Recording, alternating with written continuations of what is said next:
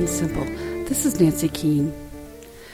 Can you imagine what it is like to live in the frozen north?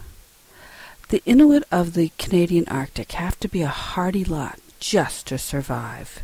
Here are stories about the lives of the Inuit based on stories of 4 Inuit artists.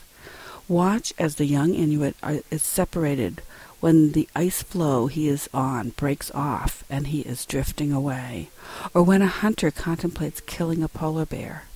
The lives of the artists are told through biographical sketches that accompany the stories. Arctic Adventures, Tales from the Lives of the Inuit Artists by Raquel Rivera.